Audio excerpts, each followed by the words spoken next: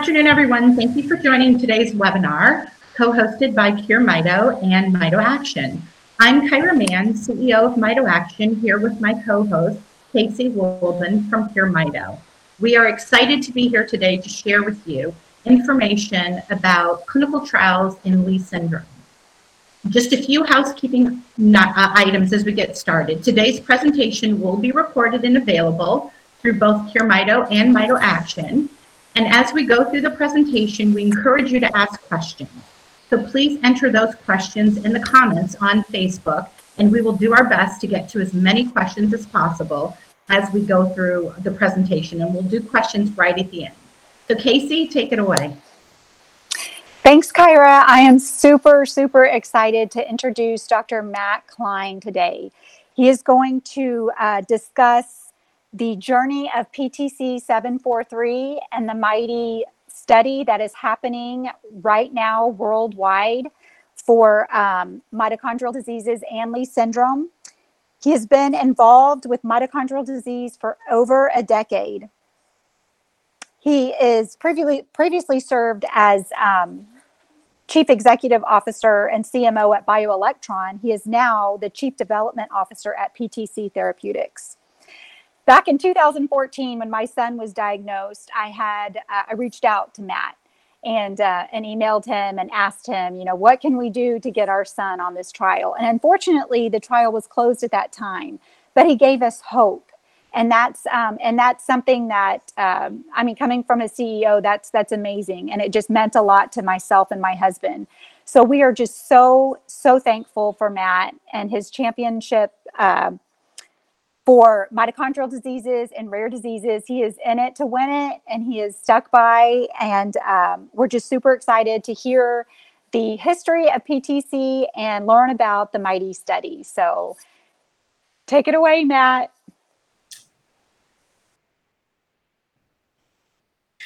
Thank you very much, Casey, and thank you, Kyra, for this really great opportunity to talk about our ongoing clinical trial, the MIGHTY study for patients with mitochondrial disease and associated seizures, and also to talk about the history of PTC 743, which I think many of you knew as, and still know as, EPI 743. So maybe the best place to start in discussing the current trial is really to go back in time and start in the beginning, because we began this journey of trying to develop therapies for kids and adults affected by mitochondrial diseases over a decade ago. The project was started by Edison Pharmaceuticals at the time. The company was founded in 2005 with the single purpose of developing therapies for people affected by mitochondrial disease and Friedreich ataxia. And it's obviously been a very long history. The journey is still going on. And while there have been a lot of ups and downs along the way, the one thing that hasn't changed is an incredibly strong and unwavering commitment to getting a therapy for people affected by mitochondrial disease who desperately need one. And so what I'd like to do is talk a lot about the history of the development of EPI 743, now PTC 743, and some may see it also called vatiquinone, and I'll talk a bit about that. And really help people understand, in part, why the journey has been so long, why has it been so challenging, and I think why we're not going to stop. But what's really important to me is for people to understand that this really is the same journey that started many years ago, with the same commitment and the same desire to bring therapies to people who need it. And also importantly, I want to make sure that I can answer any questions all of you have. So as I start back in the beginning, the company was founded in the mid-2000s, and the goal was to utilize an expertise we had in a special area of science that related to chemistry and the chemistry of energy to develop drugs for patients affected by diseases of energy, like mitochondrial disease. We were actually very fortunate to get into the clinic and have an opportunity to treat patients at a very early part of the company in 2009. For those of you who know a lot about the drug development process, you know that it often takes many, many years to get from the laboratory to patients. That's because there's a period of work done to find compounds or pre-drugs that could potentially work. And we study those pre-drugs in cells and animal models. And then there's many years and many, many millions and millions of dollars that go into testing a drug to make sure that it's safe to be given to humans. Well, we were doing all of this work in 2009 when we were approached by a physician in the United States who had a child for whom he was caring, who was at the end stage of life with Leigh syndrome, secondary to SIRF1 mutation. And while we hadn't completed all of the work typically needed to start treating patients, in fact, we had completed relatively little of that work, we were still fortunate enough to have the FDA allow us to treat this child given the extreme late stage of disease and the fact that there were no available therapies that could possibly help this child. So a very strong effort was undertaken to deliver this therapy to the child, and the good news was the drug was tolerated and that there were signs and symptoms of improvement in this mitochondrial disease that really had never been seen before given the natural history of the disease. Shortly thereafter, a second child was treated again through a special exemption or special approval given to us by the FDA to treat the patient. And again, we had a very important findings, not only the drug being safe and well tolerated, but also signs of neurological and neuromuscular improvement. In fact, the child who was the second patient to receive the drug, also with SIRF1 Leigh syndrome, is still on therapy today, over 12 years later, which is really, really special. Following the treatment of these two children, and still actually not having completed all of the typical testing needed to do clinical studies, the FDA allowed us to have something called an expanded access protocol, which is basically a large compassionate use type study. But this study had very restrictive criteria given the fact that we hadn't completed all of that safety testing. Specifically, we were able to enroll patients, children and adults, who had a genetically confirmed mitochondrial disease and who were within, in the opinion of the treating physician, 90 days of end-of-life care. In other words, this was a study that was reserved for children and adults who had confirmed mitochondrial disease, but who were, in the opinion of their treating physician, at the end stage of disease. And the reason for that was quite simple. The FDA was being appropriately conservative, given the fact that we hadn't completed all of the long-term safety testing typically done in animals, and usually always done before getting into the clinic. So this was really an example of flexibility from the Food and Drug Administration to allow treatment for a subset of patients with mitochondrial disease who were at really very late stage disease and who could then make an informed decision around whether or not they wanted to participate in this study. And this compassionate use or expanded access protocol ran between 2009 and 2012. Now, it's important to remember where the field of mitochondrial disease drug development was at this time. Quite simply, it was very early days. Not only were there, as they are today, approved therapies for patients with mitochondrial disease, there really had never been clinical trials done before.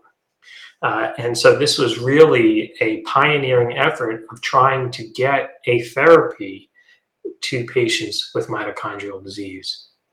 Over the course of this expanded access protocol, we enrolled children and adults from different parts of the United States. The initial part of the study was really focused on 13 weeks or 90 days because the criteria to get into the trial was 90 days of end-of-life care. And so the real focus of this study was understanding the safety of EBI-743, understanding what kind of effects we could observe in patients with different mitochondrial disease subtypes, and also obviously seeing if we could have an impact on changing end of life, given that this was 90 days of end of life care. And I also want to recognize at this point that this getting this study started and getting patients enrolled was really a first for so many people, including our patients and families and foundations with whom we worked, and also the physicians who had never done clinical trials for their patients with mitochondrial disease. And so this was really a very exciting time as we sought to learn a lot about how the drug worked, because we still hadn't fully defined the mechanism of action of the drug, though we had some important clues, and also start to learn how this therapy could work for patients. Would it work on all different disease subtypes? Would it be certain symptoms that responded than others? And so that was really the work of this first period of time. In parallel that we ran, in parallel to running the expanded access protocol in the United States from 2009 to 2012, we also began treating patients outside of the United States. The company got a call in 2010 to treat a young girl who was located in Europe, who eventually got treated with EPI-743 at the Ospedale Pediatrico Bambino Gesù in Rome. And this was also a patient who had Lee syndrome secondary to SIRF1. And following the treatment of this child, who tolerated the drug well and also started showing signs and symptoms of improvement in the opinion of the physicians, we began a compassionate use program that ran at the Bambino Gesù Hospital as well as other centers in Europe, and gradually expanded to other areas of the globe. So really, when we look at this period of 2009 to 2012, we consider this in the company the era of compassionate use, where we made a number of important learnings about the drug. So what did we learn? We learned, one, that the drug was safe and well tolerated, which was incredibly important given how sick some of the patients were who took the drug. Second, we learned that the drug was having an effect on different disease symptoms of all different types of mitochondrial disease, whether it be Lee syndrome, POLG, MELAS, MRF. We were seeing that the physicians were reporting improvements in symptoms, such as improvement in the number or decrease in the number of seizures, improvement in motor function, ability to walk in cases of children who may have lost the ability to walk, improvements in speech, improvements in tolerating feeding, and improvement in balance and other aspects of neurological and neuromuscular function. There were also reports of decreased need for transfusions in children who had Pearson syndrome and were requiring transfusions. There were also other reports of benefit in other organ systems. Also, in addition to these clinical effects, a number of patients underwent special scans or special x-rays of the brain, and these were done by a team at Stanford who subsequently published all of these data, showing that treatment with EPI-743 was associated with an improvement in the cellular health of the brain of patients who were treated. Specifically, they were able to show that there was higher levels of, lower levels of oxidative stress in the brain cells, and they did this by measuring the levels of native antioxidant levels in the brain. So the summary of that whole set of studies was that not only were we seeing clinical improvement, but we were seeing that there was an improvement in the energetic status of the brain, which was very important in one, understanding that the drug was having an effect across all mitochondrial disease subtypes. Two, the drug was reaching the brain and having an important effect relative to the disease.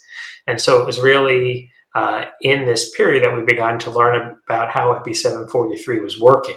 And we took the information from the clinic and these brain scans and brought it back to the lab to make even more learnings. We were having similar reports from outside of the United States on improvement in patients who were being treated. And as we came to 2012, we had enrolled in the United States protocol 94 patients.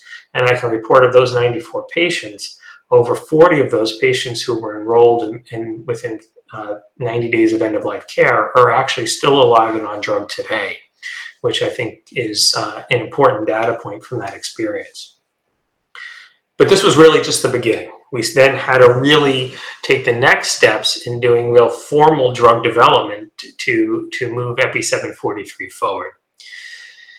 During this period of time, we had gone back and completed all of those tests you usually need to do to get into the clinic. So by the time we arrived in 2012, we were at a point where most typical drugs would be in the development process. All of the preclinical check boxes had been marked, And the FDA came to us and said, look, you've ran this expanded access protocol for a number of years. It's now the time that you do real formal drug development, phase 1, phase 2, phase 3 studies.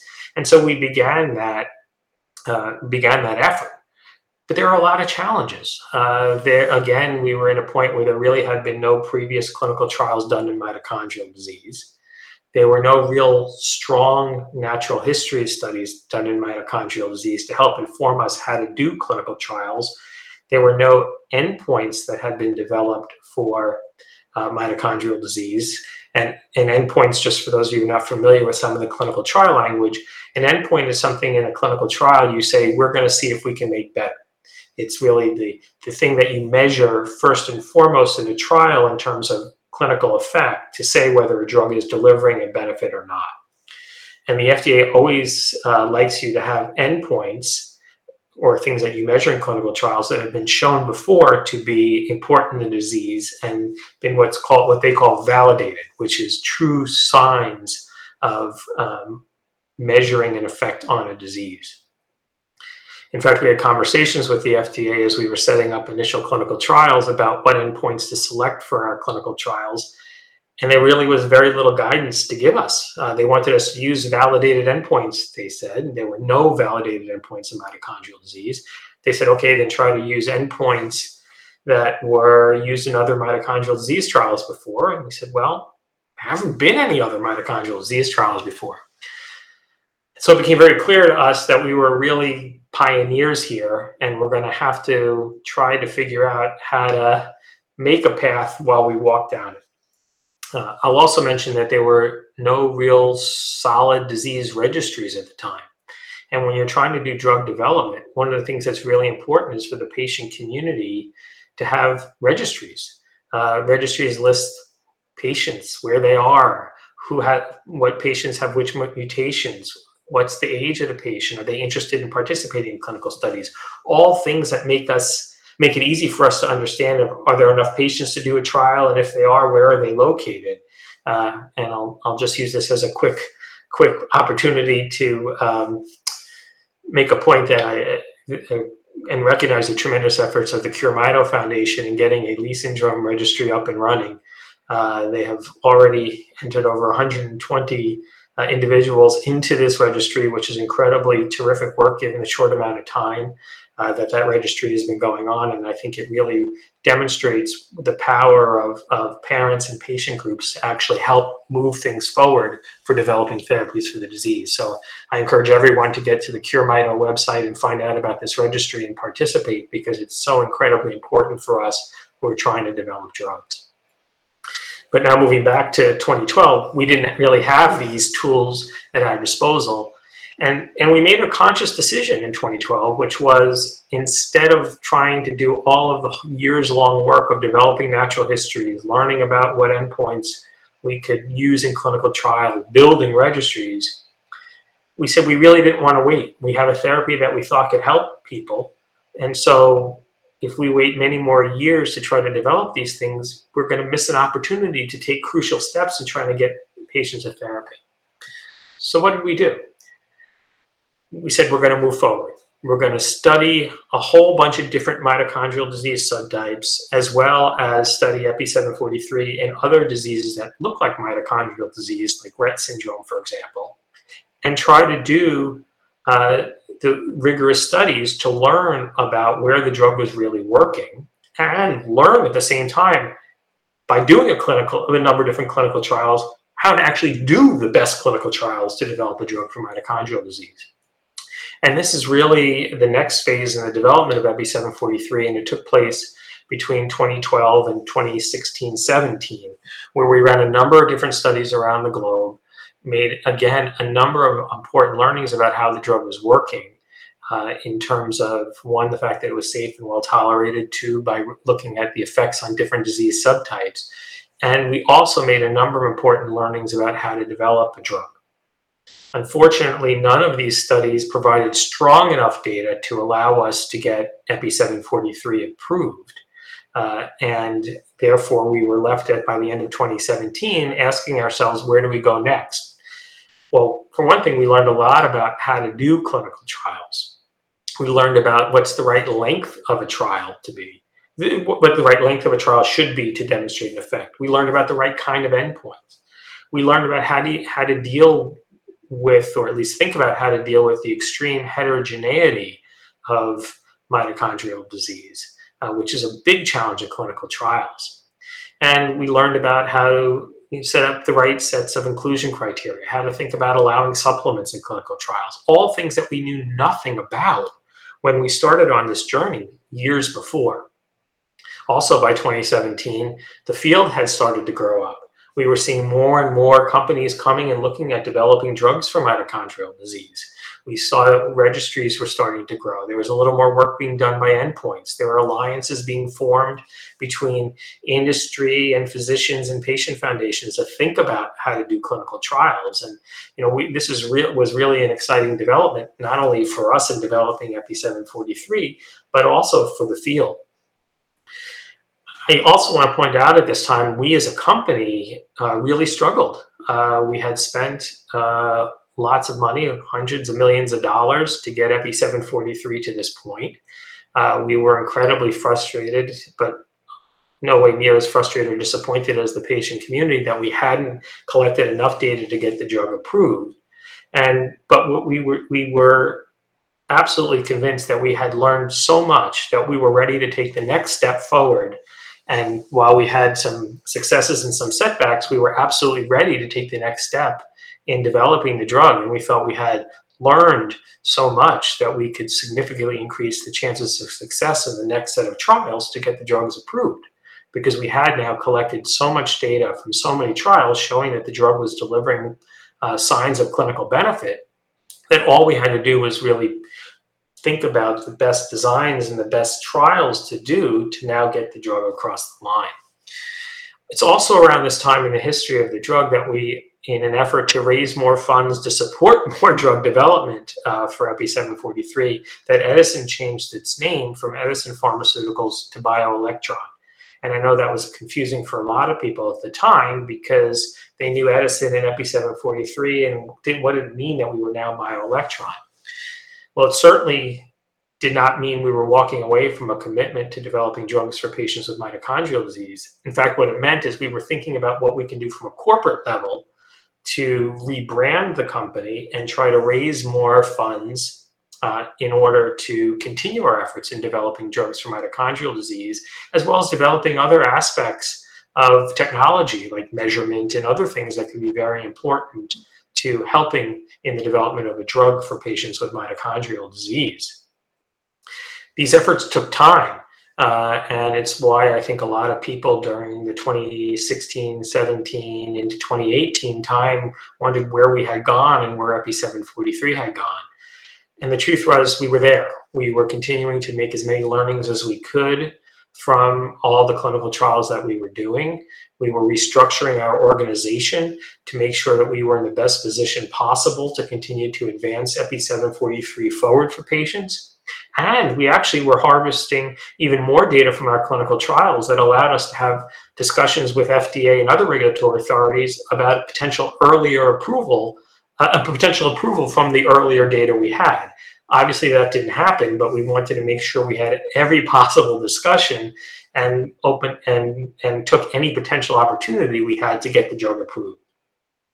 And so by the time we arrived at 2019, we actually had the opportunity at BioElectron to join forces with PTC Therapeutics. For those of you who don't know PTC Therapeutics, it's a company that was founded in 1998 and was dedicated singularly to developing therapies for patients with rare diseases. PTC pioneered the field of drug development for Duchenne muscular dystrophy and had the first ever drug approved, Translarna, for patients with Duchenne muscular dystrophy. And so by joining forces with PTC, we believed, and rightly so, we were bringing even more muscle to our efforts to developing a drug for patients with mitochondrial disease. And so EPI-743 then became PTC-743 because EPI-743, EPI stood for Edison Pharmaceuticals Inc., and now this was a drug that we were going to develop with PTC as a part of PTC, and so we renamed it PTC-743. And so as we became part of the PTC family in 2019, we then began efforts to start the next set of clinical trials with 743. And the next trial we wanted to do, based on all of the learnings we had made, was a trial, the MIGHTY trial, which is in patients with mitochondrial disease and associated seizures. And so many people have asked, why? Why were you just focused on patients with seizures when you had all this data showing that you had benefit in all different symptoms of mitochondrial disease? And the answer is, we believe that this was the best strategy to be able to get the drug approved. Why? Well, first, we know that seizures are a really significant aspect of mitochondrial disease for a lot of patients. We knew from a lot of our clinical studies that we were having an impact on seizures. We have reports from patients with MELAS, with Pol-G-Alpers, with Lee syndrome. We have reports that we were decreasing the number of seizures. We had also done a clinical study in patients with PCH6, which is a severe mitochondrial disease subtype with seizures, where we were able to stop the state of continued seizures known as status epilepticus, and also significantly decrease the number of seizures patients were having. So we knew we were having an effect on something that was really an important part of mitochondrial disease. We also knew that seizures are something that regulatory authorities understood in terms of showing benefit. As I mentioned earlier, this idea of an endpoint, having something you study in a clinical trial that is easily measurable, quantifiable, and regulatory authorities understand what it means when you make them better, is really an important practical aspect of doing a clinical trial. And so what we decided is, based on all of our learnings, let's organize a trial around this common symptom of seizures, understanding that it won't be available, the trial enrollment won't be available to all patients with mitochondrial disease, but this would really be a first step, a first door to open, a path to get the drug approved, after which we could then open up the opportunity for more patients with mitochondrial disease. And so we then worked very closely with the European and American regulatory authorities to design this trial, and we launched the trial, of all things, during the COVID pandemic. And that was also a decision that we thought about very carefully, because obviously there's a lot of challenges in starting a trial in COVID, already a lot of risks to patients having to travel during COVID. But we said, we've waited long enough to do the next trial. We can't wait any longer. We didn't want to waste any more time in trying to get this drug approved. And so we understood that it may take longer to enroll the trial by doing it in COVID, but we also tried to incorporate different parts of the trial to make it easier to participate during COVID by reducing the number of visits that were needed number of visits to study sites needed to participate, allowing for virtual visits, allowing for nurses to come into the home to draw blood rather than having to go to laboratories. We also included a large number of sites in the United States and outside of the United States. So we had more sites closer to patients' homes, again, all to try to make it easier for folks to participate in the study. We also, at the same time, launched a phase 3 trial on Friedreich ataxia based on a lot of the positive data we had gotten from phase 2 and other learnings we had made from our experience in developing drugs for Friedreich ataxia patients. And that study also was started during COVID and has been enrolling very well. As for the MIGHTY study, it is, again, open now to patients, children under age 18 with a genetic mutation consistent with mitochondrial disease and also with associated seizures. There's a certain minimum number of motor seizures required to participate in the study. And again, this was an important element of the design that we had discussed with regulatory authorities. The study, if you're eligible to enroll, you'll come into the study and get observed for 4 weeks. And in that 4-week period, you'll be given kind of an iPad type device to count the number of observable motor seizures over those 4-week period. After that, if you meet the criteria of having at least 6 observed seizures in that month time, all study participants will be randomized to receive either 743 or placebo for 6 months. And that's that placebo phase that is really necessary for us when we do clinical trials to clearly demonstrate drug benefit. But after that 6 months, everyone, whether you're on placebo or not, will continue on 743 for at least another year. So if you participate in the study and get randomized to placebo, you'll absolutely be sure to get the drug in the study in 6 months' time. I know a lot of folks have wanted assurances from us that we were not going to stop the study, or if, is PTC going to continue to develop the drug, or are there going to be more delays if we come into this trial?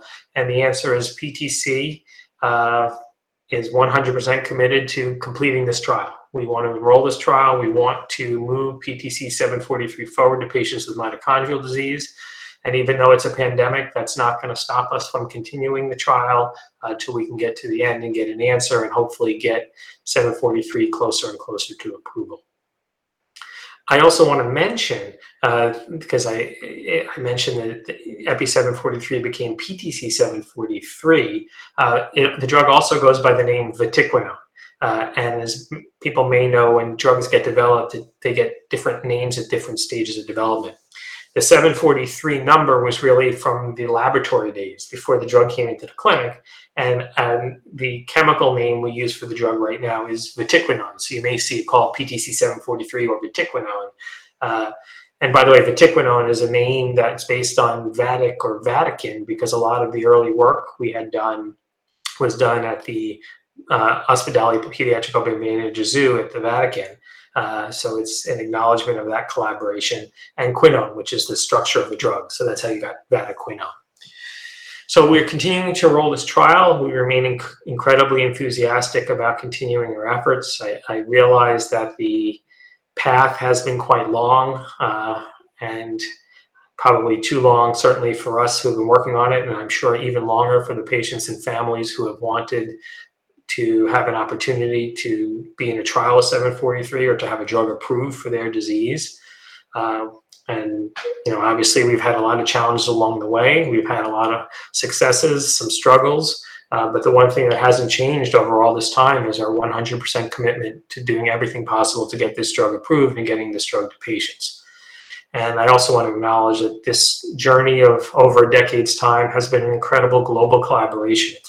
It's been a partnership between us, between patients, between families, between foundations like Mito Action and Cure Mito, and physicians.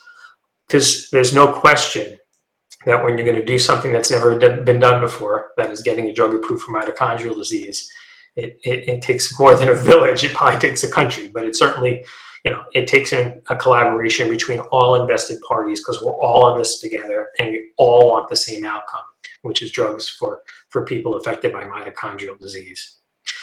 So with that, I will open things up to questions, and again, just thank Kyra and Casey for this incredibly important opportunity to speak with you all and answer your questions. And again, just express my incredible gratitude for all who have helped us on this journey. I know as I said, it's been a long journey, a lot longer than any of us wanted, but we're not stopping because the journey's not over. Thank you so much, Matt. And I can't express to you the gratitude this community has for your personal commitment. You think about 12 years that you've stuck with this process. You've stuck with the drug development through the highs, the lows, multiple companies. And I just can't say enough about how appreciative and grateful we are to you. Because it's through leadership like that we're going to get this across the finish line. And so we're incredibly grateful. And I just hope you know the magnitude of our gratitude for you. So Casey, do you have a question? You want to kick it off? I've got a list here, but if there's a couple that have come in and you have right out of the gate, why don't we start there? I do have a question. If this drug does get approved by the FDA for seizures, can we get an off-label prescription, maybe possibly for kiddos with mitochondrial diseases without seizures? Yeah, so Casey, what you're alluding to is when you get a drug approved, regulatory agency there'll be something called the label. Anyone who has a medication can open up the lid. It's like this big piece of white paper with all this printed ink all over it. And one of the things it says is what the drug is indicated for. And since we're doing a clinical trial in mitochondrial disease-associated seizures, it's likely that you'd have a label that would be reflective of what you studied in the trial. We as a company will be fully committed after that to seeing how we can make sure we can get a label that would have more and more indications for as many patients with mitochondrial disease as possible, and obviously that would require additional research and additional studies. We as a company can't talk about off-label use. That's something we can't advocate or even talk about. We can talk about the label and what it's approved for, and then everything else becomes a physician decision. Matt, can you help us understand, so for a family that's listening who is interested in learning more about the qualification criteria and connecting their child and physician to learn more and potentially enroll in the trial, where do they start? Yeah, absolutely. So there's a few options. So hopefully not an overwhelming number, but I think several different things that can be helpful.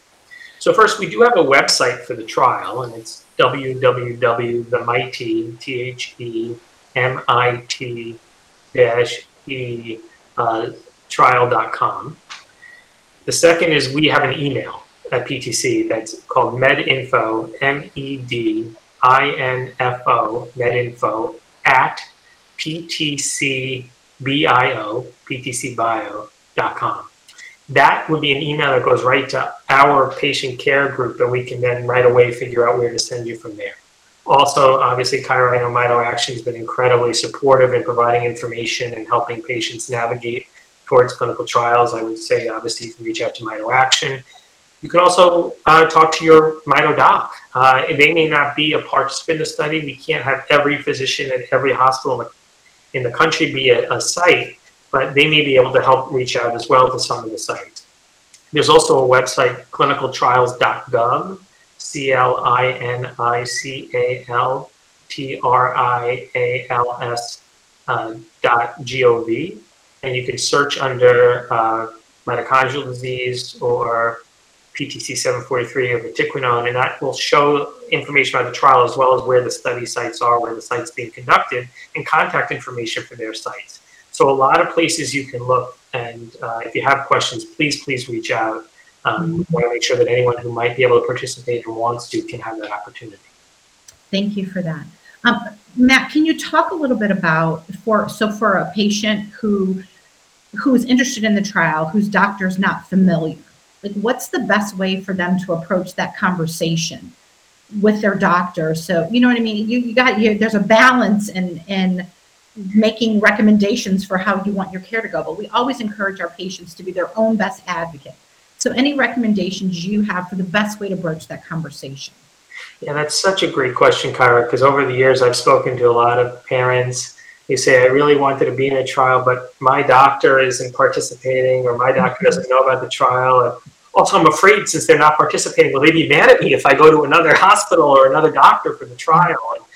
And I would simply start by saying, I think every single physician I'm a physician myself, and I can say every physician I ever met really wants nothing more than to help their patients. So I think starting from knowing that everyone's in this together and saying, hey, I heard that there's this trial, and just saying, I just want to learn more about it.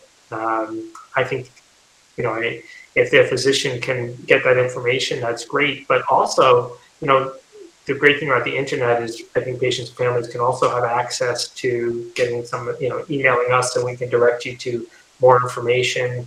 And the other thing that, we have a number of investigators who are in the trial who are really wonderful folks, and they also can talk to their physicians as well. So say, for example, you're in, say Cincinnati, Ohio, and your doctor's not in the trial, but there's a site in Akron with Dr. Bruce Cohen, and Dr. Bruce Cohen can talk to your doctor and make sure that everything is smooth and there's consistency. And actually, when you're in the trial, you're also given something called a Dear Doctor letter that you can give to your physician that talks about the trial and the do's and the don'ts.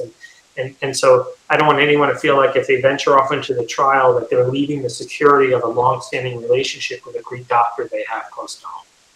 Yeah, I think that's an important fact that you bring up, Matt, is that the coordination of care and having everybody who's part of the care team involved and aware and communicating about what's going on, especially when a patient is participating in a clinical trial, is a really, really important piece. Casey, I'll throw it back to you. Do you have another question? No, I just want to reiterate the fact that it is so important to participate in clinical trials. Without patients enrolled, we don't know how the drug works, and we need this drug approved. So it's just super important. It's a huge puzzle piece in drug development, enrolling in clinical trials. So please consider. Absolutely. A few more questions I have, Matt. If a patient enrolls in the trial, will they be required to come off of other medications that they're on during the trial? Another really good question, and I put this under the heading of things we've learned along the way, because I know most people who are with mitochondrial disease are on some combination of cocktail supplements, and obviously maybe if you have seizures, you're on a keto diet or on other seizure medications.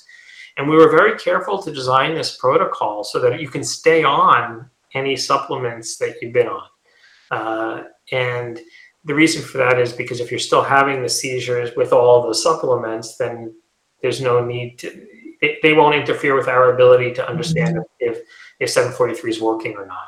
Mm-hmm. There are some important specifics around being on stable amounts of everything and a stable regimen, because obviously if you come into a clinical trial and we're trying to answer the question is, how is 743 working for your mitochondrial disease? We can't be changing so many things at the same time. We can't start 743 and change supplements or add new things, because it would make it harder to answer. That's the question of how is 743 specifically impacting your disease. Perfect. And what happens when a child is 18 and participating, and what happens as they're going through the process or that first 4-month evaluation period that they turn 19? Do they still qualify? Yeah, so great question. So that observation period around 4 weeks, we have some specific language around age before, but I also want to indicate we're looking right now at increasing the age window. So we're looking at increasing up to 21 years of age. And I know someone's going to ask, well, why can't you just include everyone? And part of this was a decision.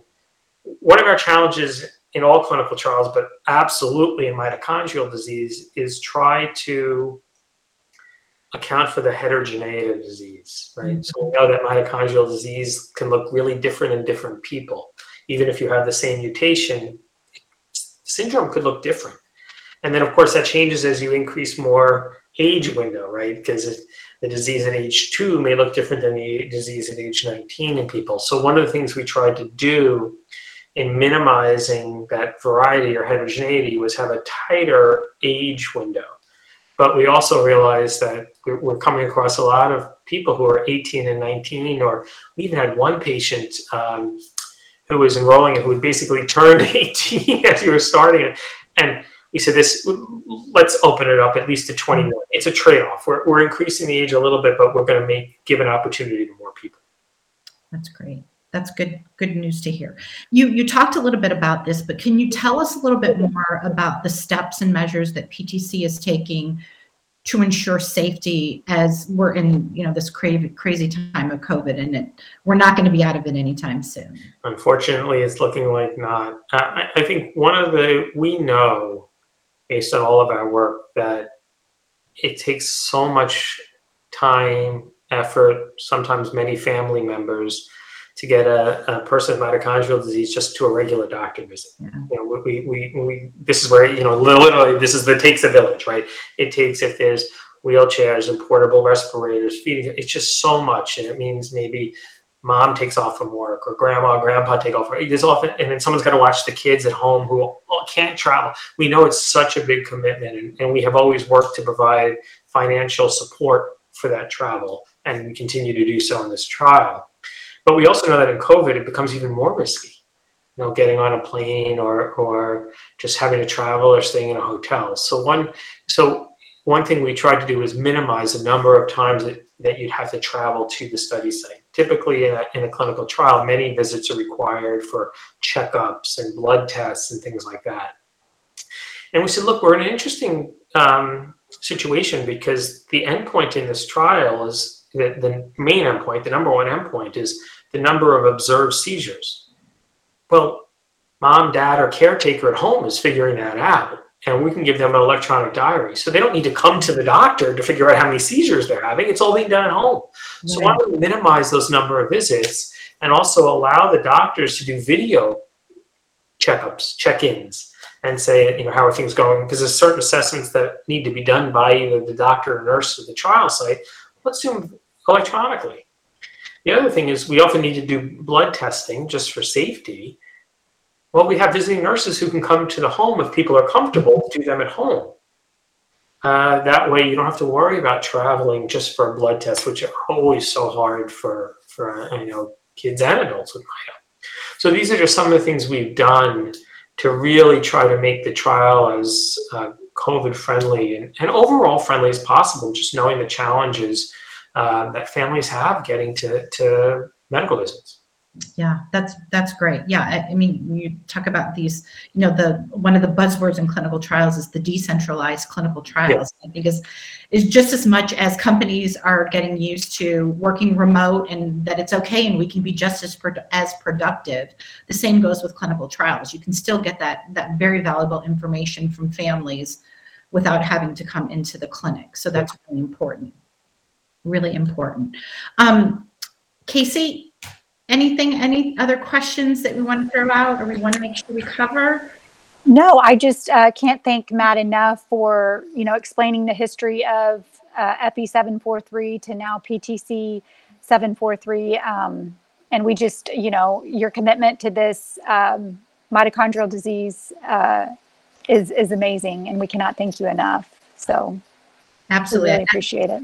I echo those sentiments completely. And I also just want to reiterate, as Casey talked about and Matt talked about, that the trials don't go forward without participants. And so, as patient advocacy organizations and having conversations like this, we want to make sure that we're providing the patient community and our families with as much information as we possibly can. And, transparency about how the process works and what to expect. And you have the option to pull out if you choose to do so, but we want to make sure that we're here to provide as much information as we can to our families so that you can feel as confident and comfortable as possible as you participate in these clinical trials. And your participation is critical to the success and getting these drugs to market. So however we can support that, if there's additional questions that you have, if we can connect you with PTC or any of our other pharma partners that are working on different therapies developed, we want to be there to help you and support you through that process. That's really, really critical. So Matt, thank you again. We appreciate your commitment. We are grateful to you. And we look forward to having many more conversations like this to share with the community. Thank you. And thank you both so much for your support. And another shout out to the Cure MIDO registry. That's so important. Absolutely. Yes. And also, Kyra and Casey know how to reach me, so they can also follow up with questions. And again, thank you all for your partnership and friendship. Yes. Casey, do you want to throw out the website for people to go to sign up and get more? Yeah. If you just want to go to curemido.org/cords, CORDS, you can find all the information there. And it takes a village. And so we all need to come together and do this for our children and the future generations. So thank you. Thank you, everybody. Have a wonderful afternoon, and we'll talk to you next time. Take care.